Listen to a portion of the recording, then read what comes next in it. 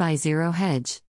It appears as though California's plans to become an environmental and socialist utopia are running face first into reality. The latest dose of reality came this week when the state, facing triple-digit temperatures, began to fret about pressure on the state's power grid as a result of everybody charging their electric vehicles all at once. The state's power grid operators have been telling residents to relieve pressure from the grid by charging their EVs at off-peak hours, Newsweek wrote.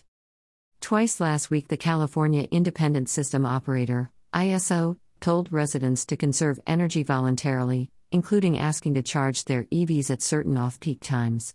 The ISO also suggested avoiding use of large appliances and turning off extra lights, the report says.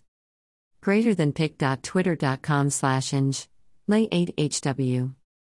Greater than California ISO, at California_ISO, June 18, 2021. The state's Flex Alert Twitter account posted on June 18, "Now is the perfect time to do a load of laundry.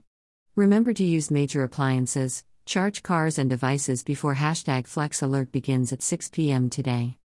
Despite the fact that the state seems hell-bent on converting all of its residents to EVs, Patty Monahan, the lead commissioner on transportation at the California Energy Commission, said that when residents choose to charge their vehicles will be important in keeping the power grid balanced.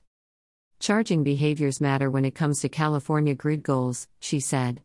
By incentivizing, primarily through rates, charging behaviors that capitalize on when renewable energy is being generated, we basically have a win for the grid, and we have a win for the drivers in terms of reduced rates.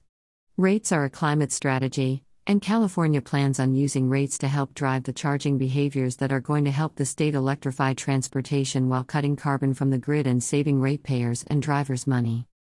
Matthew Muniot, a researcher with the National Renewable Energy Laboratory, said that most drivers who charge at night will have to change their routines. If you look at aggregate load across the grid, it tends to spike in the evening hours whenever people come home.